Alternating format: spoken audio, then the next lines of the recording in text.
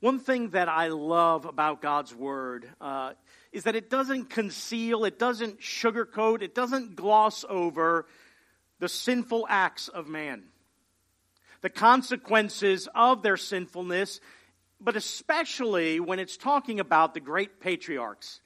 You know, all those characters in the Bible we hold up in high esteem and we look to as examples and models of faith. But God's Word clearly tells us that they screwed up, didn't they? Some of them screwed up really bad. Some of them, their sin had dreadful consequences. One of the examples I think we can look to most clearly, and it's the man that the Scripture calls a man after God's own heart. Right? The worshiper, David, the great psalmist, the great king, the one who prefigures the Messiah. He messed up, didn't he? Especially when the Scripture here tells us in 2 Samuel the story of the awful consequences of David's adultery with Bathsheba. You know the story. I don't have to go over the whole thing, but that physical act, the subsequent discovery that she was pregnant, led David to try to conceal his sin, not immediately confess it, not immediately go before the Lord, not immediately deal with his actions, but to try to hide it, to keep it secret. What does he do? He summons Bathsheba's husband Uriah from the battlefield under false pretenses, and he encourages, pretty much commands Uriah, why don't you go take this opportunity, go home and be with your wife for a while. Go cuddle with her. Wink, right? You know? In the hopes that maybe the timing is right, he impregnates her, and when the baby's born, he goes, yeah, that's my son or that's my daughter, right? And no one would suspect what David and Bathsheba had done. Uriah, however, refuses.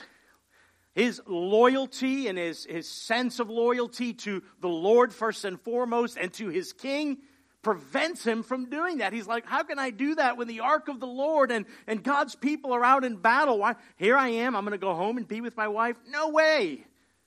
So now what does David do? The timing isn't going to work out, is it? No, babies don't happen in a month, do they? Take a little bit longer to cook. He has Uriah killed. He has Uriah killed. He was so consumed with keeping his secret that he takes his adultery and now it becomes a murderous act. Now, David wasn't interested in taking Bathsheba for a wife. She was a one-night stand. She was a momentary, fleeting pleasure. The consequence of an act of not being where he was supposed to be, kind of being a little slothful in his kingly activities, and finds himself lusting from a rooftop. He wasn't after Bathsheba to make her his wife. He didn't want to take Uriah's wife. He wanted to hide his sin. You know, there's no mention in the Bible that David and Bathsheba loved each other. You won't find any references there. You won't find that they had a deep and intimate relationship. It doesn't make any reference to that at all. He took her as a wife out of obligation after having her husband killed. He makes a widow of the woman he committed adultery with, who's carrying his child. But the consequences of his sinful actions are far-reaching. When you think about some of these things, what he tried to keep in secret was exposed publicly by Nathan, the prophet of the Lord. We see that God's judgment comes upon the house of David. David and Bathsheba's son dies in infancy. How horrific. David's son Amnon rapes his half-sister Tamar, which is David's daughter. Then Tamar's brother Absalom kills David's son Amnon. Absalom then attempts to take over the kingdom. He incites civil war. And ultimately Absalom is killed in battle. What grief and misery came upon David, but not just to David, to his whole house. And then not just to his whole house, but the entire nation of Israel. Devastating consequences. Now, our sins may not reach those kind of national levels, right? But sin has consequences for us personally, doesn't it? And some sins even have impact and consequences that have ripple effects and touch those closest to us and maybe even a little bit beyond. And this passage we're going to look at in Proverbs today is going to serve as a warning shot across the bow of our hearts that these are the consequences that await us if we succumb to sexual temptation and sin sexually. It's a serious thing. This passage is going to give us a clear command, one of the clearest commands in Scripture on how to safeguard our life against sexual temptation and sin. And it's going to call to mind again the admonition that we looked at last week to ponder our paths, to consider our actions before we take actions, to be the kind of wise person that can look out ahead and see what those ripple effects might be if we go down the path of sexual sin. We're in the 5th chapter of Proverbs. We're going to read verses 7 through 14. Hear the words of the Lord. And now, O sons, listen to me. Do not depart from the words of my mouth. Keep your way far from her. Do not go near the door of her house, lest you give your honor to others and your years to the merciless. Lest strangers take their fill of your strength and your labors go to the house of a foreigner. And at the end of your life, you groan. When your flesh and body are consumed, and you say, how I hated discipline, and my heart despised reproof. I did not listen to the voice of my teachers, or incline my ear to my instructors. I am at the brink of utter ruin in the assembled congregation. These are the words of the Lord. As we looked at last week in the first part of this chapter, the central aim of this particular lesson from Solomon to his son is found in the 2nd verse, where he says to him that you may keep discretion and your lips may guard knowledge. Hold fast to my teaching, hold on to my instruction, don't despise it, don't forsake it. Be the wise person who keeps discretion, who holds fast to the truth, whose lips only speak what is true and comports with sound wisdom. And the motivating factor he gives for his son to do this is that he knows that his son, a young man who's going to face temptation sexually from without and from his own youthful lusts, will not stand a chance against the forbidden woman if he doesn't keep discretion and his lips guard knowledge. Who is that forbidden woman? Well, we talked about it. You know, this is the adulteress. This is the temptress, the one who could seduce the young man to sin sexually, to disregard his father's teaching, right? She's the rival voice to the father's sound wisdom and instruction. She's the one who has honey lips, right? Flattering lips, who speaks what the young man wants to hear, who woos him with flirtatious and flattering talk to try to lead him off of the path of wisdom, the way of wisdom, and follow her in the path of unrighteousness. Now, the forbidden woman is yes, the adulteress, but she also represents here in Solomon's teaching to his sons all manner of sexual sin. Not just adultery, not just the woman who could seduce him. And remember, he's writing to his son, a young man. Right? But it also is applicable to women as well, to our young ladies as well. Just kind of reverse the images here. And you could see if Solomon was speaking to his daughters, he would also be warning them about the immoral man, the unrighteous man, who's going to do the same thing to try to seduce them off of wisdom's path. But again, this is all manner of sexual temptation in view here. Adultery, lust, fornication, cohabitation, pornography, homosexuality, all manner of sexual sin. And before the son is the same decision that you and I have to make every time we're faced with temptation of this nature. What are we going to do? Whose counsel are we going to follow? Whose words are we going to obey? Whose voice are we going to listen to?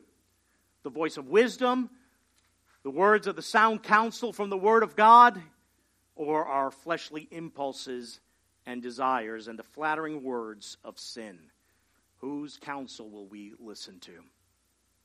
Now our passage today shifts now to warning all of Solomon's sons concerning the dreadful consequences of being with the forbidden woman. No one can be with the forbidden woman, go into the forbidden woman, and come out unscathed. Come out without any consequences. In verse 7 he says, "And now, O sons." Again, this call for obedience, initial obedience, to listen to his words, to hold fast to them, right? Listen to me, he says here. We have lived a longer life than our children, right? If you're a parent, you've lived a much longer life than your kids. We've walked further down this pathway of life, this road of life, and we've encountered perils and pitfalls. We've come across hindrances and obstacles. We have faced sexual temptation of varying degrees along the path. And we know these things and want to warn our children because we've encountered them. We have dealt with them. We have faced them, and many of us have not come out unscathed. Every parent wants to warn their children of perils and pitfalls. Every good parent does, right? Good parent's not a good parent if they don't warn their children. That there are temptations in life, there are things along the way that can trip you up so bad, it will be very difficult for you to recover from. Our life experience, brothers and sisters, is an important tool of instruction. And sometimes it's hard to share with our kids, our screw-ups. But we should share those things. We should also show them how God's grace has enabled us to stand up and keep walking in spite of those things. But our life experiences, when we've hit these perils and pitfalls as our kids get older, we should be able to use them as instructions. One of the challenges of our culture today is that a lot of young people don't value age and wisdom and the life experience of their elders. But they should. They should. It's absolutely imperative. Especially when it comes to warnings of dangers that are ahead. What fool a person would be, right, if they're told, hey, listen, that road ends down there and it goes off a cliff. Don't go down that path, but you're like, no, my car can fly. I'm just going to floor it and just go down that, and at the end, I'm going to leap over the cavern. No, it doesn't work that way, right? That would be foolish to do that. So kids, pay attention to me for a moment. Listen up. Listen to your parents. Obey your parents' teachings. Obey the things that they're telling you, especially when they're warning you of dangers. Listen, there is stuff out there to harm you. There are things out there that can cause you to not just disobey your parents, but to disobey God and turn from God, and that will have consequences in your life. So don't dismiss your parents. It goes for our children and for our older teens. Don't dismiss your parents when they're warning you of perils and dangers and pitfalls. They know more than you do. It's a sad thing in our culture today, but just because kids can Google things, they think they're smart and have wisdom. That doesn't bring you wisdom at all. Wisdom is a skill that is learned, that is honed, that is sharpened throughout life. And wisdom comes only from the Word of God and obeying the Word of God. Okay? So listen, pay attention, don't dismiss it, don't roll your eyes. I know sometimes we as parents like to repeat things a lot, but repetition is good because that's how we remember things. Listen, obey, heed. There is life in that. There is life in that. And this is what Solomon is doing here in warning him. Not just teaching him life lessons, not just exhorting him on the good things to do in life, but that there are things that seek to disturb him. Our children will be tempted sexually, and they're being so at a much younger age. So what do? We instruct and we warn. And for Solomon here, he's going to provide a cautionary tale for his sons to demonstrate to them the consequences if they disobey, if they go down that path. Forever, right? Fairy tales have been used as lessons to teach moral things and warn of consequences and teach life lessons to children. And some of those fairy tales can be frightening to kids. They contain subject matters that are strong and unsettling, but that's not necessarily a bad thing, because fear is a pretty good motivator at times for good behavior in our kids. It doesn't change the heart, but it sure can sharpen up a kid enough to say, you know what, I'm going to do what Mom and Dad just said because I don't want something bad to happen to me. But some of the famous ones we know, especially as they're taught nowadays, usually have happily ever after endings. Like they end on a really positive note, like all goes well with them. But when you look at these particular fairy tales, as they were originally written, that was not the case. They didn't have happy endings. They had pretty scary endings and dreadful endings. Think of Little Red Riding Hood, okay? As it was written originally by Charles Perrault, the pretty young woman in that story was not a little girl. She was a young woman, a beautiful young woman, and she was commissioned by her mom to take a cake that was baked for her grandmother. So she's taking the cake to her grandmother. Of course, along the way, who does she encounter? She encounters the wolf. Only she doesn't know that it's dangerous to talk to a wolf. That's a good note for us right there. Don't talk to a wolf, all right? But she doesn't know that, so she engages in conversation, right? And she tells the wolf what she's doing. She's going to take this cake to her grandmother. And the wolf's thinking, I haven't eaten in a while. So what does he do? He runs off ahead, right? And disguises himself and pretends to be her grandmother. So when she gets there, right, he's up in the room, and he calls out to her, and she's like, wow, doesn't quite sound like grandma, but maybe she's sick, right? And in the original story, check this out, Little Red Riding Hood actually disrobes, takes off all of her clothes, and gets in bed with grandma. I know, it's kind of weird, but that's the story, right? And there, she's with the disguised wolf as her grandmother, and that famous dialogue ensues from that point. My grandma, right? What big arms you have. Well, the better to hug you with, right? What big ears, the better to listen to. What big eyes, the better to see you with. What big teeth, right? The better to eat you with, right? And in the story we know, she escapes and the wolf is killed by the woodcutter, right? And her and her grandmother are rescued. But in the original, that's not what happens. She gets eaten. She doesn't make it out of this. She doesn't escape because she did a foolish thing, right? And listen to the way that fairy tale closes with the moral of the story. Children, especially attractive, well-bred young ladies, should never talk to strangers. For if they should do so, they may well provide dinner for a wolf. I say wolf, but there are various kinds of wolves. There are also those who are charming, quiet, polite, unassuming, complacent, and sweet, who pursue young women at home and in the streets, and unfortunately, it is these gentle wolves who are the most dangerous ones of all. Not a bad lesson, right? I think it's a pretty darn good lesson, right? A cautionary tale for young girls to avoid these kind of men.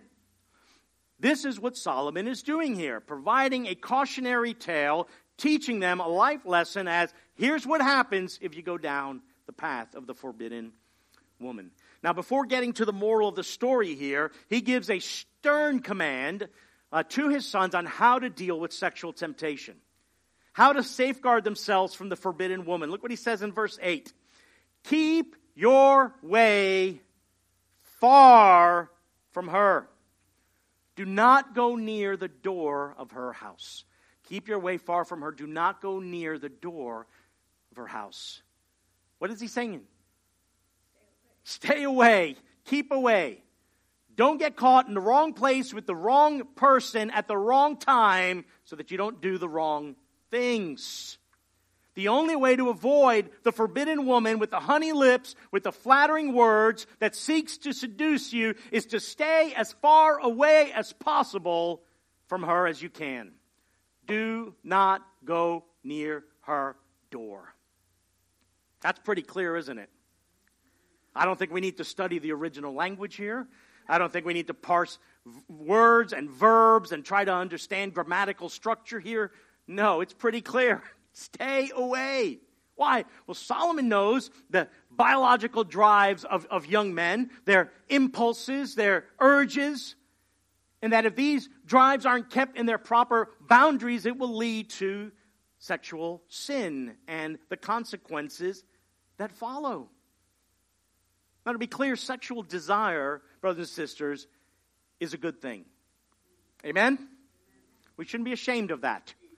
It's a good thing in its proper context, exercised in the proper place that God designed for it to be in a monogamous marriage. One man and one woman for life.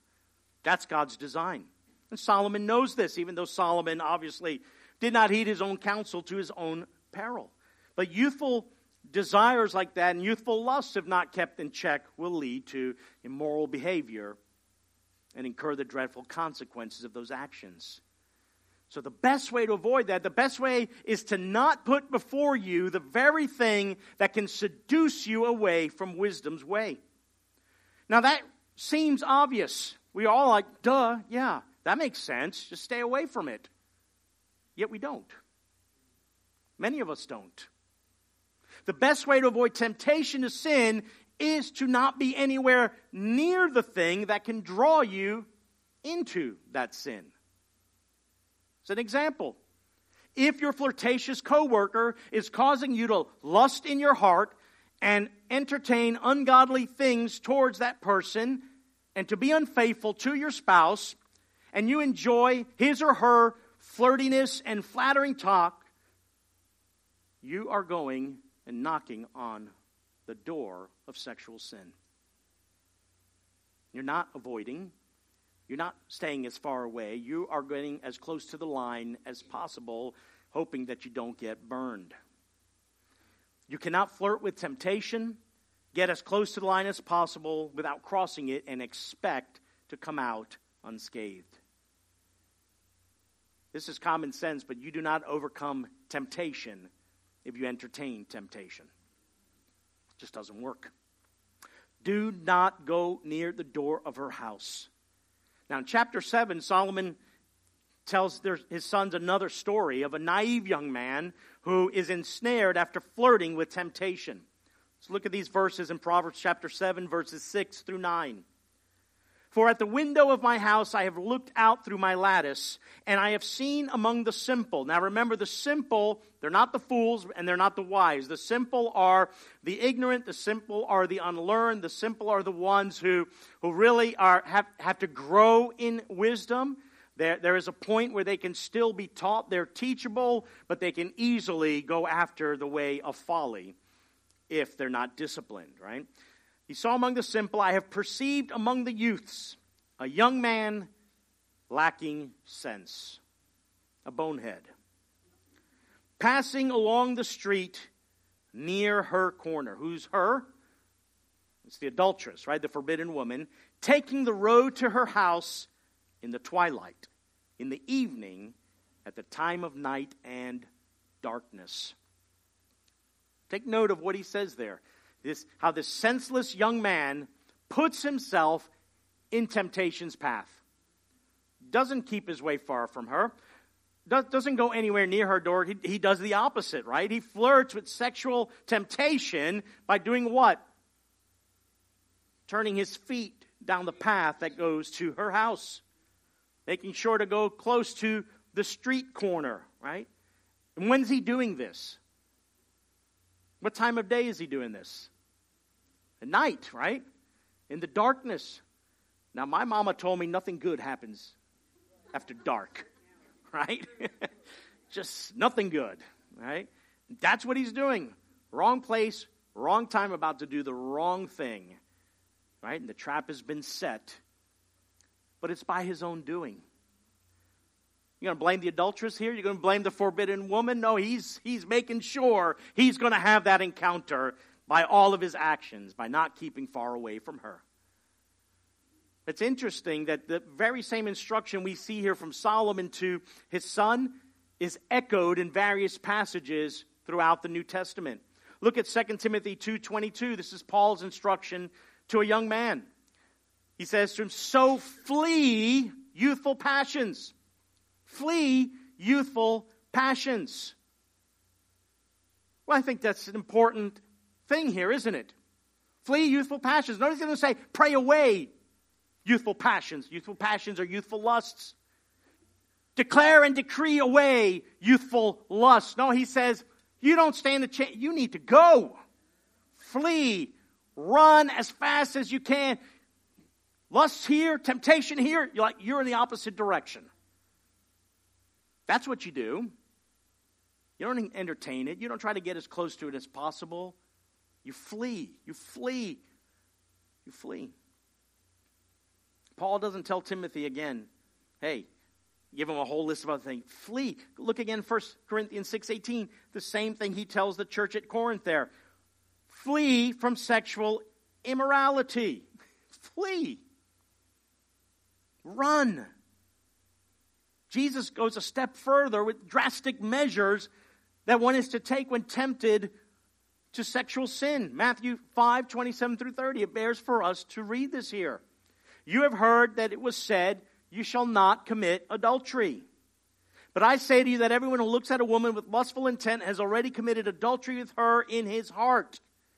All right, so we see already it's the heart motivation, not the outward manifestation and action that is the actual genesis of the sin. It begins in the heart, right? So here, what do? If your right eye causes you to sin, tear it out and throw it away. For it is better that you lose one of your members than your whole body be thrown into hell. And if your right hand causes you to sin, cut it off and throw it away. For it is better that you lose one of your members than that your whole body go into hell. Those are pretty severe measures. Is this to be taken literally? Don't be scared. Is he telling you to pluck your eye out? Cut your hand off? I don't know. Maybe that's necessary in some cases. But that's not the point, is it? Because the sin is a matter of the heart, right? And it manifests itself through what you see and what you do and what you touch. You need to do everything possible to make sure your eye isn't looking upon that thing and your hands aren't touching what they're not supposed to be touching.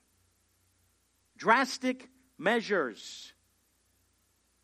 Sin doesn't sneak up on us, does it? Doesn't.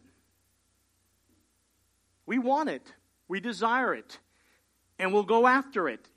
And like David, we will scheme and plot and plan and do things and then try to hide our sin and keep it from discovery and disclosure. But we want it.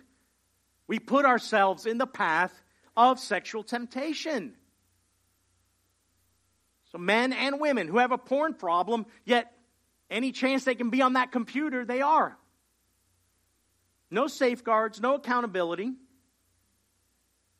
Again, lusting after a coworker. So we make sure to pass by their cubicle every day, several times a day, in the hopes that we can engage them in conversation.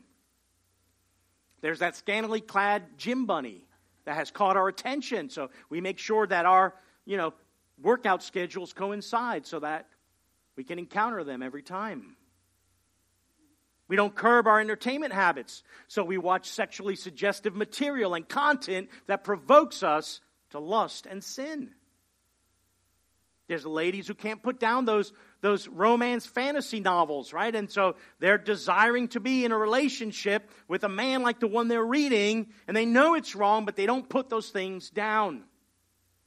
We don't avoid the things that trip us up to our sexual sin. Romans 13:14. Paul says, but put on the Lord Jesus Christ.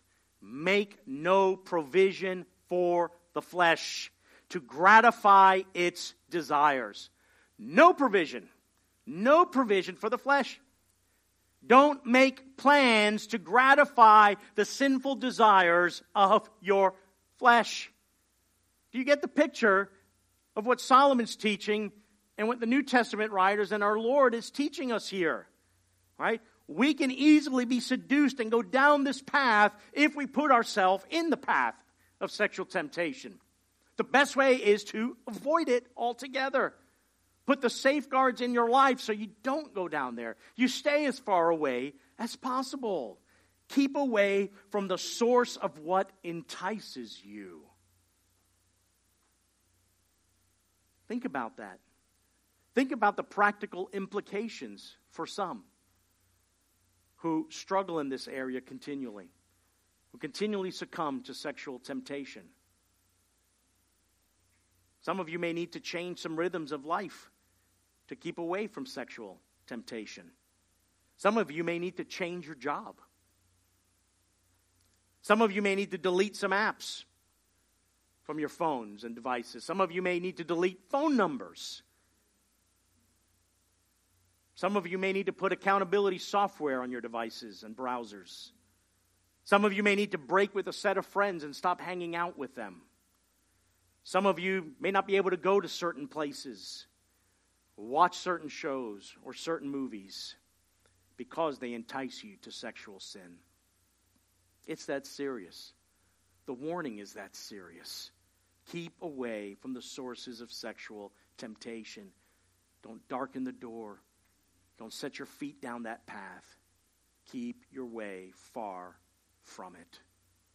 It's a strong, strong exhortation from God's Word. And like a good parent warning their child of the dangers, we need to heed that, brothers and sisters. Let not a single one of us in this room think we are immune from going down that path and not guard our hearts and not guard ourselves and watch over ourselves. That goes for our young men and our young women here. To guard your heart. Yeah, you're not married right now. But again, remember, this isn't just about adultery. This is about all sexual sin. We are exhorted and commanded in God's Word to be pure, to be blameless, to guard our hearts, to be holy as He is holy. And yes, we're going to talk about the implications of the gospel shortly here. But that doesn't mean we just, Jesus did everything for me. I'm just going to cruise control my life here and think that this stuff isn't going to hit us. Or this stuff isn't going to hit our kids because they come to church and we have family worship time. We're all going to deal with this and face with it. And the Scripture tells us very clearly, keep away from it. That's the best solution. Let's look at the consequences then of sexual sin. Because 9 through 14 here, the remainder of that passage is what happens to the person who doesn't keep watch of their life, who doesn't keep their way far from the forbidden woman, and who ends up approaching her door. So if the father's counsel is ignored, if his counsel is despised, rejected, this is what's going to be the outcome. This is what's going to happen. And so the father's saying to the son here, here's how your life is going to be ruined because you forsook my counsel and departed from my wisdom and instruction. Now the consequences that he's going to present here are multi-layered, right? They're consequences, kind of like David's, that impacted all of his life and even beyond his own. You're going to see temporal consequences and ultimately eternal consequences for the impenitent. There are material and social consequences. There are emotional and physical consequences and impacts. Because there is something about sexual sin that has much deeper effects than all other sins. Oh, yeah. Are all sins equally bad? Yeah. Are all sins equally condemning? Yes, right, if they're not repented of. But not all sins have the same consequences. They don't. And Scripture tells us that sexual sin has a far deeper impact and effect than all other sins that are outside the body. We don't have time to go in that today, but we will in a future teaching here. So the consequences of sexual sin are vast. It's a larger rock dropped in the pond with larger ripple effect than some other sins in our life. And Solomon does not present here a pretty picture of the consequences. So let's look first as the temporal consequences. And those negative consequences are introduced by that word lest, right? Lest, right? These are the negative consequences of not obeying the Father's command. And he mentions 4 types of people here who are going to mete out 4 types of consequences that this young man is going to face for going down the path of folly here. In verse 9 he says, lest you give your honor to others and your years to the merciless, right? So he has others and the merciless there. There's two types of people there. And verse 10, lest strangers take their fill of your strength, and your labors go to the house of a foreigner. Now, it's interesting. It's others and strangers and foreigners. So this indicates that it's not really people in his inner circle, right? These are people that really he's not maybe even in relationship with, in communication with, but they are going to mete out certain types of consequences for his infidelity. And Solomon makes it clear here that the son is the one who ignores his counsel and thus is personally responsible for all of these terrible consequences that will befall him. Look how he says there, lest you give your honor. Well, this is something you're doing here. Well, the consequences are coming your way from others, but it's you first, right? You gave your honor to others. You gave your years to the merciless, right? So personal responsibility, personal culpability there. Now, Solomon has a keen awareness of the impact of his sexual sin. And we've talked a little bit about that in the past. But his sin, like David's, impacted the entire nation of Israel. And any sexual sin has these kind of far-reaching impacts that go beyond your life. And they affect those closest to us, especially that of adultery. Now, these four types of people are going to inflict these kind of things here because of adultery with the forbidden woman. She's forbidden, once again, just as a reminder, because she's someone else's wife. She's not yours. She's off limits to you. She doesn't belong to you. She belongs to someone else. Now, in the ancient culture of this time, there was grievances here that could be solved in a number of ways when this kind of infraction, this kind of sin of adultery was committed. For instance, the jealous husband of the adulterous wife could demand some type of monetary recompense from the man who committed adultery with his wife. He could demand a certain payment for that, and that would be brought up before the elders of the community, the village. They'd sit at the gate, they'd adjudicate a legal proceeding here and say, he's guilty, has to pay X amount. There's even some cases in antiquity here where, again, this jealous husband of the woman who committed adultery could now take that individual, that man who committed adultery with his wife, and make him his slave for life. And there's nothing that man could do to pay his way out of that kind of servitude. Like, those are severe consequences. But we don't have to go far, but look in the Mosaic law that has provisions for stoning to death in cases of adultery. That's how serious this sin was for God's people.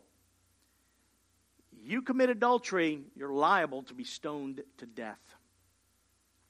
Serious consequences. Now, in Proverbs 6, again, another little bit lengthy passage here, but I want us to read it, at least to read it here, shows some of these economic and punitive consequences. Proverbs 6, 26 through 35. Verse 26, for the price of a prostitute is only a loaf of bread. Now, he's not saying prostitution's okay. Hey, don't commit adultery, but this one's okay because she's not married. That's not what's going on here at all. But rather, the consequence is less severe than if she were married and you commit adultery. But a married woman hunts down a precious life. Can a man carry fire next to his chest and his clothes not be burned? Can a man walk on hot coals and his feet not be scorched? So is he who goes to his neighbor's wife. None who touches her will go unpunished. You see that? People do not despise a thief if he steals to satisfy his appetite when he's hungry. But if he's caught, he will pay sevenfold. He will give all the goods of his house. He who commits adultery lacks sense. He who does it destroys himself. He will get wounds and dishonor, and his disgrace will not be wiped away. For jealousy makes a man furious, and he will not spare when he takes revenge.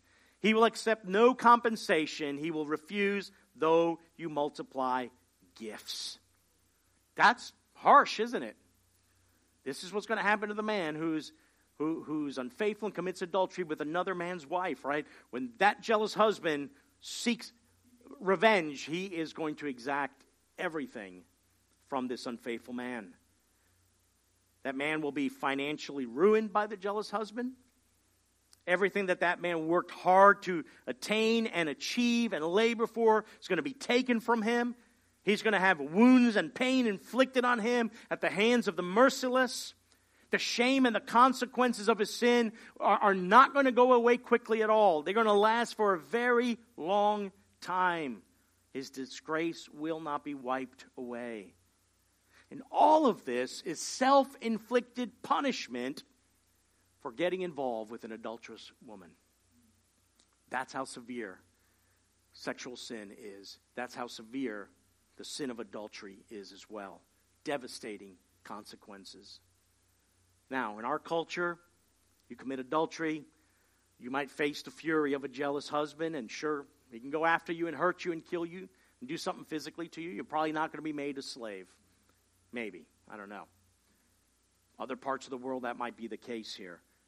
But we know that adultery has devastating consequences, doesn't it?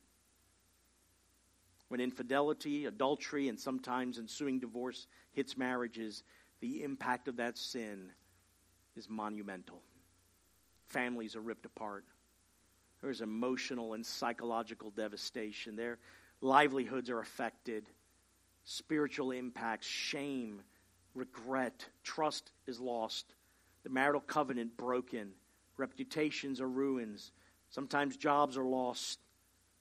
Relationships exit your life at rapid levels.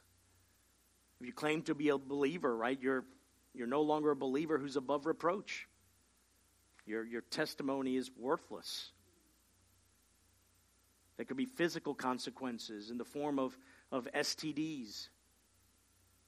Awful consequences for sexual sin and adultery. Solomon is painting this cautionary tale in the most graphic ways as possible, because sexual sin robs you in so many different ways.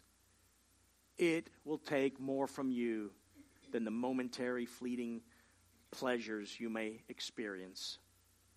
It'll exact more from you. It'll cost you more than you ever wanted to pay. And some of you have walked through that. Some of you have experienced this kind of devastation and may still be reeling from it. And maybe you can share that story with others who may need to hear it. But this warning is here for us in Scripture for a reason. That we're to flee from it, we're to avoid it, and we're to ponder our paths so that we don't end up like this. Verse 11, he says, and at the end of your life you groan. The end of your life you groan. This is the portrait of a man in advanced years of his life living with regret as his body is being consumed and wasted away. Bruce Waltke in his commentary writes that this is a cry of anguish from extreme destitution and exhaustion and represents a payday situation when regret and remorse come too late. Not a good thing. Not a good picture to be at the end of your life and now you're like, I wish I hadn't done that. Oh, how I could have spared myself of so much pain and misery and spared my family and others of so much pain and misery. If only I had listened to sound wisdom and counsel and instruction. But look here, what does he say? How I hated discipline and my heart despised reproof. Now we've spent some time already with this theme of discipline and its importance. And how we discipline our children because we love them, right? They may not like it, and we as adults may not like discipline at times, and we know the Lord disciplines those whom He loves. He disciplines His children. He disciplines us for holiness and for righteousness. It's not always pleasant. It's kind of painful at times. It hurts to walk through it and go through it, but it's necessary and it's important, and we need to learn to embrace it as a part of life because it's God working in us to sanctify us and grow us in wisdom. Grow us in the skill of living rightly. But here he's saying that he hated discipline. This son hated discipline. He had no taste for wisdom. He had no taste for understanding, for sound counsel, for spiritual matters, no taste for heavenly things. He rejects all of these things. He's a fool. He's an absolute fool. This is what Proverbs 12:1 says. Whoever loves discipline loves knowledge, but he who hates reproof is stupid. Yeah, kids, don't say that word. But there's a right context for it, and it's this person who hates discipline, who hates reproof, who hates correction, despises instruction and sound wisdom. Again, we don't naturally like it, but as we mature, as we grow in wisdom, we come to love discipline because it produces in us the fruit of righteousness, the fruit of holiness, and the wisdom of the Lord. When we reject sound counsel and throw ourselves headlong into our sin and our folly, we are demonstrating that we hate sound counsel and wisdom. And this person here says, I didn't listen to the voice of my teachers. I didn't bend my ear. I didn't incline my ear to listen to my instructors. So he's guilty here. Because this is not ignorance. He can't say, oh, Mama and Papa never taught me. Oh, if only they would have told me and warned me. Then he might be off the hook a little bit here. But he can't because he heard it. He listened to it, but he didn't heed it. He despised it. He rejected it. So we have to think about this ourselves. Are we the people who seek wise counsel and listen to it? Do we heed it? Or do we hate it and despise it? See, the wise person is not the one who seeks counsel after they've blown it. After they've gone and done the thing they should not have done. No, the wise person seeks counsel before they take action. That's what a wise person does. A fool doesn't do that. Or are you the kind of person who bristles when someone corrects you and confronts you? Do you get defensive and dismissive? Do you begin to attack the person who's bringing you correction? That might be someone close to you who loves you and is for you, but they're bringing something to you that maybe you don't want to hear, right? The Word's telling us here, if you despise that, if you reject that, you're an idiot. You're a fool. You're stupid. Be the kind of person who receives discipline from the Lord and from godly people and from godly parents and godly teachers. The despiser of the discipline here says in verse 14 that he's recognized here that he is an utter ruin in the assembled congregation. There's a lot of debate on necessarily what does that mean, the assembled congregation. But the point is that his infidelity was not kept secret. He may have tried to hide it, right? But it's out. It's public knowledge right now. Possibly be brought before the leaders of the community here, and they're bringing judgment. And his adultery brings about personal shame and humiliation to his loved ones, a loss of respect in the larger community. I mean, these consequences are set forth here for us as a reminder that sexual sin has serious consequences. It's not just a personal offense. It ruins families. It ruins relationships. It ruins careers. It has ruined churches. And in some cases, like we see in God's Word, it's ruined nations. But here's the reality. There are those temporal consequences of sexual sin, and we might be shrewd enough to keep it hidden, right? Keep it from our spouse, keep it from other people, hide our indiscretions, our sins. We may avoid some of the more devastating consequences in this life, but the Scripture is clear, we do not avoid final judgment. We don't escape the eternal consequences. The end of chapter 5, verses 21, 23, Solomon writes, "For a man's ways are before the eyes of the Lord, and he, the Lord, ponders all his paths. The iniquities of the wicked ensnare him, and he is held fast in the cords of his sin. He dies for lack of discipline, and because of his great folly, he is led astray." We can hide our sin from others. We can't hide it from the Lord. Nothing is hidden. Nothing escapes his penetrating gaze. The Lord ponders all of the paths of a man's ways. Earlier, that's what we were exhorted to do, right? Ponder the paths of your way. Pay attention, right? Look out ahead. God's also observing our ways and pondering our paths. And our secret sins are not a secret to Him. The one who doesn't repent of their sins, the one who doesn't turn to Christ and have their sins washed away by His blood, is not only in bondage to their sins, it will lead to their ultimate destruction. The lack of discipline will destroy that person in the end. Sexual sin will drag you to hell.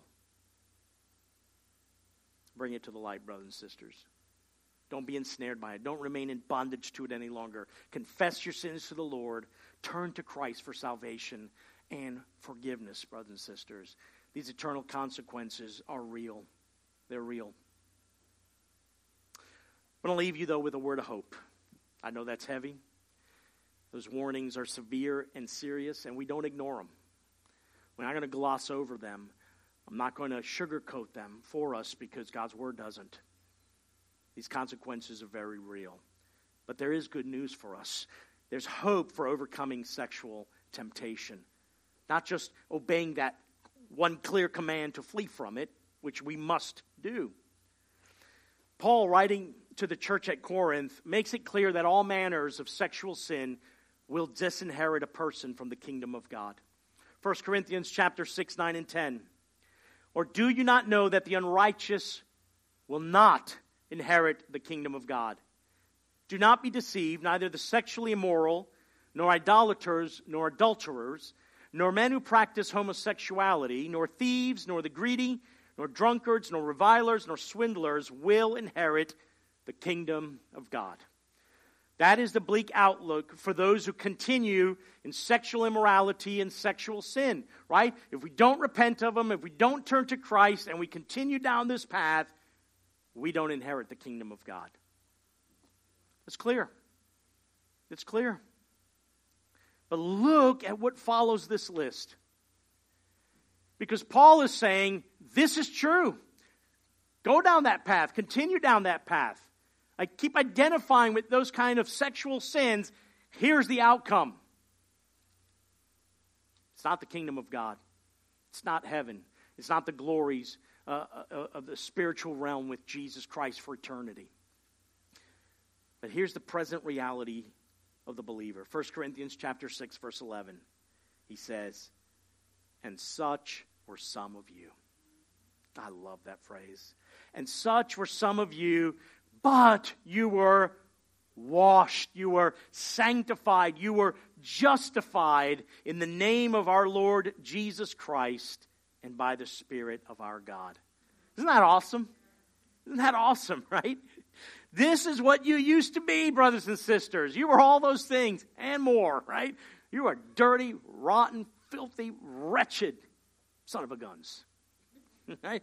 Unrighteous, right? Just filth, right? The worst of the worst. There's no way you can inherit the kingdom of God. That's what you were, but that's not what you are now. You were washed. Look at this past tense action here. Christ's word. You were washed. You were sanctified. You were justified. That's your present reality. That is your identity right now. Washed, sanctified, justified by Christ and by His Spirit. You're not just sinners. I mean, because we could hear these things and hear these warnings and be left with this crushing weight of, that's all we are is just sinners. How am I ever going to overcome this? I'm consumed by it. It's hard for me to avoid it. We're not just sinners. God's Word declares to us we're also saints. That's what we are. We're washed, we're sanctified, we're justified. We are saints. I love, that's how Paul greets, right? In his writings to the churches, he greets who? The saints. Hagios in the Greek, holy ones. Hello, holy ones. Hello, saints of God. This is what he's saying in his greetings to them. Martin Luther wrote of this particular truth in a Latin phrase that he has made well known, simul justus et peccator. It's a Latin phrase that means simultaneously just or righteous and sinner. A reality that we kind of both inhabit sometime in the same way. We are still encased in this flesh, right? We still sin. We still have the capacity to sin, the ability to sin. We do sin. We practice sin. But for the Christian, the one who's had the righteousness of Christ imputed to them, they're righteous before God. So they no longer identify with their sin. They no longer identify with the things that they used to be. They are in Christ Jesus, righteous, holy, sanctified, fully justified before God because of Christ Jesus. That is the essence of the gospel. So don't be left here just like in the dirt. If you're struggling with sexual sin, if you're struggling with temptation of any sort, I want you to lift your gaze up, because the Scripture says, guess where we are right now? We are seated in the heavenly places with Christ Jesus. That's where we are. We rule and reign with Him in some spiritual degree and capacity now because we are in Christ. And where is Christ? He's on His throne. He is ruling and reigning His universe. And we need to get this view of who we are in Him more than anything else. We heed the warnings. We obey those warnings. We know they're real. But I want you to be caught up with a far greater, superior pleasure and affection in Christ Jesus and what Christ Jesus has done for us, rather than these inferior things that we deal with here on earth and the struggles that we go through in our flesh. Yeah, we're still sinners to one degree or another. That's not going to end until that day. We're never going to be sinless. It's just not going to happen. To be sinless means you're not here anymore. If you're sinless, you're dead, right? Fully dead. You're with the Lord, all right? But we should be sinning less, yes, over time. But we're saints. We're saints of God. You may not think of yourself that way. You may be more kind of inward focused of the sin you're walking through, the temptation you continually struggle with, that it's hard for you to think of yourself this way. But that's who God says you are. In Christ. That's who you are. Positionally before God, that is who we are. Holy and righteous because of Christ's work on our behalf. Let's be more focused on that. Let's be more focused on living out of that righteous identity and reality. We are saints. We are saints. I want to live up to that. And in Christ, because of His Spirit, we can. We can. Sin is no longer our master. We're no longer slaves to sin, right? We sing that song, right? No longer a slave. Well, act like it. Live like it, because you're a saint of God. That is the greatest motivator to resist all temptation and to live lives pleasing to God, brothers and sisters. So once again, where do I want you to look? Look to Christ. Look to our Redeemer. Look to our Savior, who's made us righteous in Him.